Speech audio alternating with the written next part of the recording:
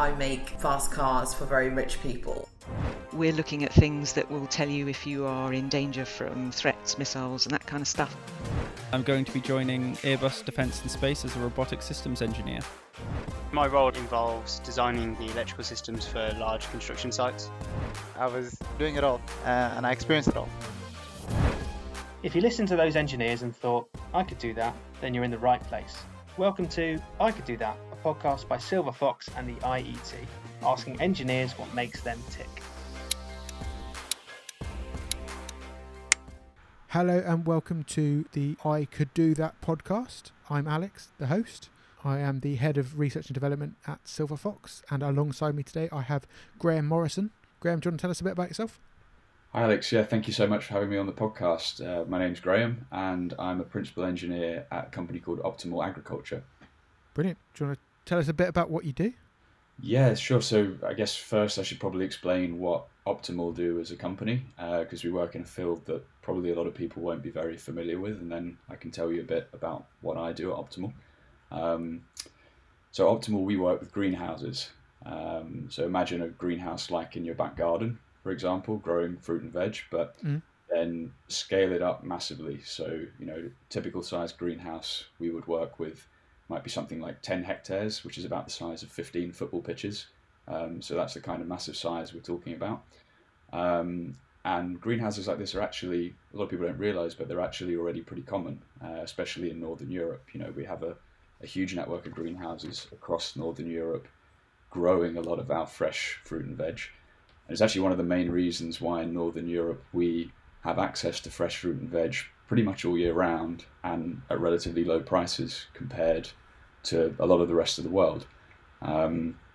Greenhouses like this can be a very cost-effective, efficient and very sustainable way of growing large amounts of food compared to other approaches like, for example, outdoor farming.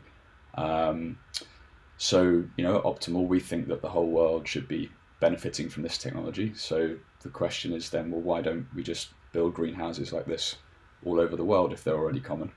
Well, there's a number of reasons for that, but one of the major ones is that greenhouses like this are actually very, very complex to run. Way more complex than a greenhouse in your back garden.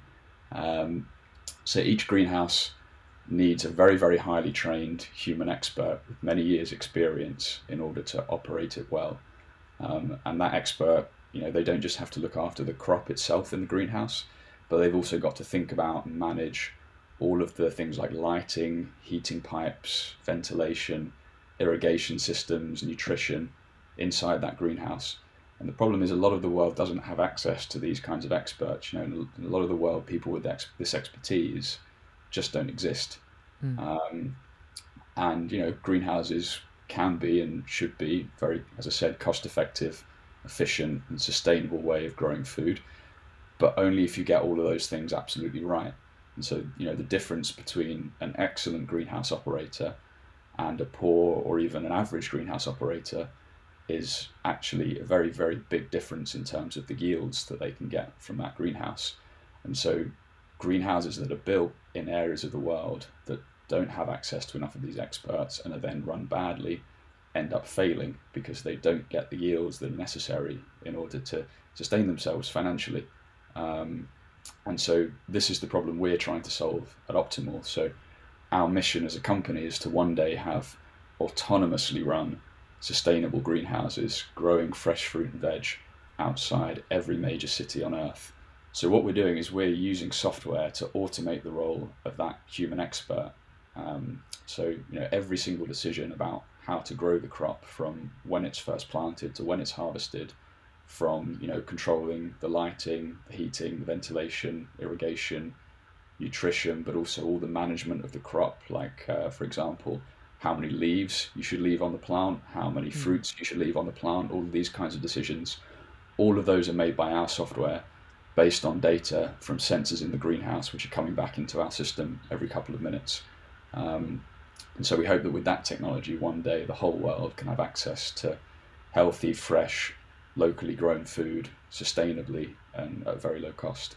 So that's what Optimal Agriculture are doing as a company. And then my role at Optimal is as a principal engineer.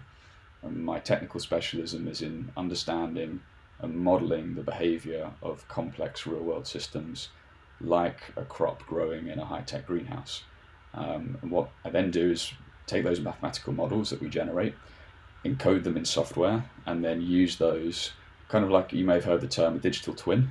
It's a bit of a buzzword in a lot of industries at the moment, but it describes it pretty well. So, you're creating this digital representation of the real world system and then using it to try and simulate and optimize and control the real world system. So in the context of a greenhouse, that means, for example, coming up with mathematical models for all of the various complex subcomponents of that system. So that would be things like the climate inside the greenhouse, the irrigation systems, the lighting systems, but also the crop itself and the way that the crop responds to all of the environmental inputs around it. And then encoding those in software and using those to make sure that every single decision that affects the growth of the crop, from when to turn on a heating pipe to when to irrigate or when to harvest the fruit, is optimized so that we get the highest possible yields and the highest possible quality, but at the lowest costs and with very low use of resources, so that we also have high sustainability as well. You said earlier on this podcast, because I was listening, that not many people know what it is you do or how it works. So did you always want to be a principal engineer in an agricultural company?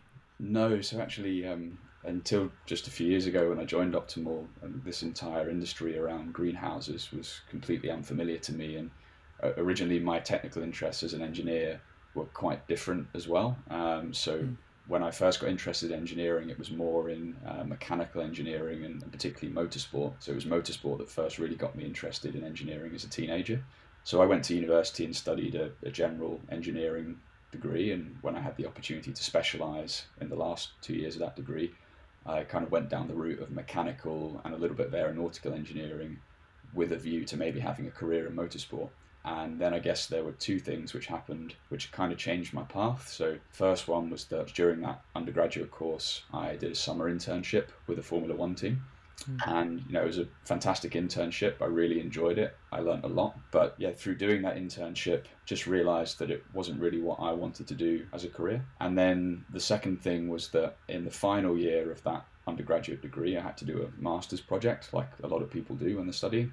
And because I didn't actually get either of my first two choices of project, I kind of ended up working by accident on a project which was more in this field of modeling and simulation and building digital twins. So the project was to simulate motorway traffic flows and then use those simulations to explore the effects of allowing larger freight vehicles onto the road. So if you imagine having a smaller number of freight vehicles, but each of them are larger, so that they're carrying the same total amount of freight on the road network, we wanted to use the simulations that we built to understand what would the effect of that be on things like, say, congestion and fuel consumption and emissions for the whole road network. And so, you can't really perform that experiment in the real world, but by building this simulation of it, you could explore the effects. And I found that I really enjoyed that project and that process of creating this digital twin and then using it.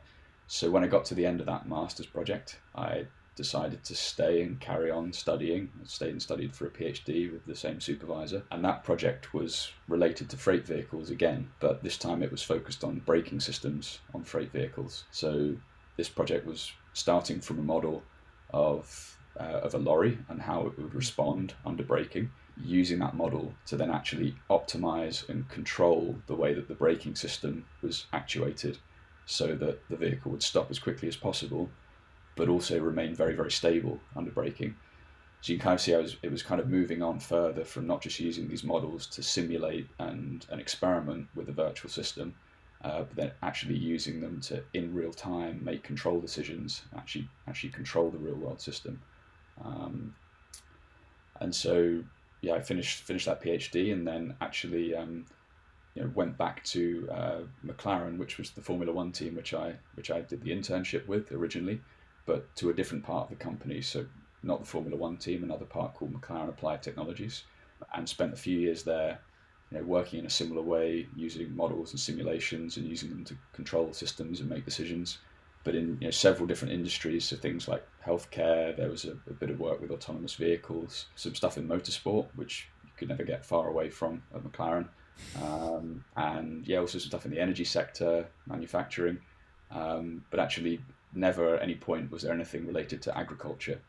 And it was then, about 4 years ago that a friend put me in touch with Optimal. And I was immediately, really interested in the problem they were trying to solve, and I think also recognised quite quickly that there was an opportunity there to apply all of these same methods and techniques that I've been using since that master's project and that PhD, and then in all those years at McLaren, to a very, very different problem. And that's how I got to where I am now. So that's, I guess, how I got to where I am now. Now I'm here growing tomatoes with software. I think we might one day get to a point where we don't actually eat anything, we just grow it on a computer. And that'll be down to you, Graham. Silverfox proudly supports engineers with all their cable, wire and pipe labelling requirements. The Fox in a Box thermal printer can print a whole range of thermal labels with one software, one printer and one ribbon, saving loads of time for the engineers out there in the field.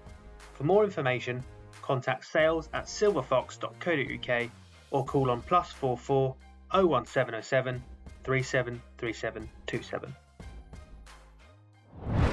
Just going back to your lorry project again, from just personal interest, the second one, your PhD, was that to stop lorries jackknifing? Yeah, that's a big part of it. So if you can make them more stable under braking, then you can prevent jackknifing is one big issue.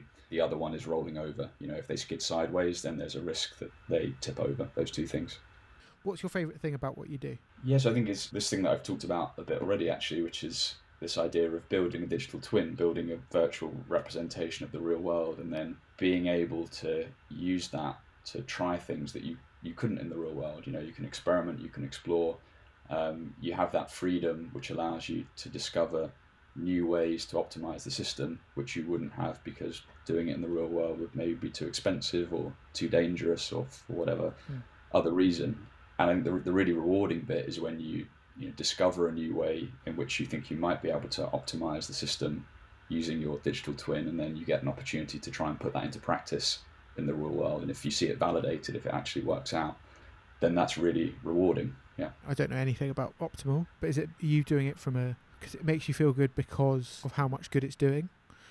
There's certainly an aspect of that, yeah. I mean, it's very, very motivating to know that what we're building can hopefully contribute to feeding a growing population. But it's also working on the kinds of technical problems that I really enjoy as well. So it's both, yeah. Good. I'm going to throw an extra question in here. Did you not think about going down the autonomous car route? You said you did a bit of it at McLaren, but that seems like the perfect combination of the two. Absolutely thought about it, and as you say, did work a little bit on some autonomous vehicle related projects while at McLaren. I think what I found in the end was, after a couple of years of working in that field, began to find it slightly frustrating in a way. It's a field that's been very hyped for several years. Mm-hmm. It's one of those things that's always 5 years away, right? And then 5 years later it's still 5 years away, and I'm sure we will get there, but I'm a little bit of a skeptic maybe with these things, and I think maybe it's a little further away than people are often claiming. The difference with what I'm working on now is, as soon as I heard about what we're doing at Optimal, I thought this is something that I can really imagine working within the next few years. Maybe not getting to the point of having a completely autonomous greenhouse, but getting to the point where you've managed to automate large parts of what are done in a greenhouse, and it's being used in practice, and it's really having an impact and adding value within just a few years. And we think that that's where we're at now with the technology after just a few years. We think the technology we've built already has massive value and will hopefully be used in practice very, very soon. Yeah, I guess, you've said it already, the goal is to remove the need for a specialist to be in every single greenhouse. By the sounds of it, that's where you almost are. Yeah, pretty much, yeah. You've worked for Optimal, McLaren, different parts of McLaren, almost got a job at Highways England. What's the most important lesson you've learned over your career? Yeah, I would say that it's probably just to always start simple. So start with the simplest solution you can possibly think of to the problem you're solving, and then only think about adding complexity later, really just as and when it's needed. So I think we have a tendency as engineers to really overthink and maybe be perfectionists about things. But I've found time and time again that often the bar you need to clear for creating something which is actually really valuable in practice, in industry, can be much, much lower than you realise. And so I think it's always best to start very, very simple, build something which works, ship it quickly, and then iterate it from there. And as I say, only add more complexity to it when it really becomes needed. Well, you sound like the agile project manager's dream. That's a joke for some software engineers. There you go. You mentioned how a poorly run greenhouse without specialists in there doesn't yield enough to pay for itself. Does that still yield more than if you just put a farm and fields growing crops in the same space? Or does it depend? Is that a massively loaded question? It massively depends, of course, how badly you run it, but I'm sure there are greenhouses out there being run so poorly that you could achieve higher yields in a field farm. I'm almost certain that's the case. But for the most part, it's for the most part, as long as you're growing reasonably well, you should still be able to achieve a higher yield in a greenhouse than in a field farm. Yeah. So there you have it, another episode of I Could Do That, a podcast produced by Silver Fox and the IET. If you're an engineer currently working on a project and require support with your cable and equipment labelling, please get in touch with one of the Silver Fox team on sales@silverfox.co.uk or call on +44 01707 373727.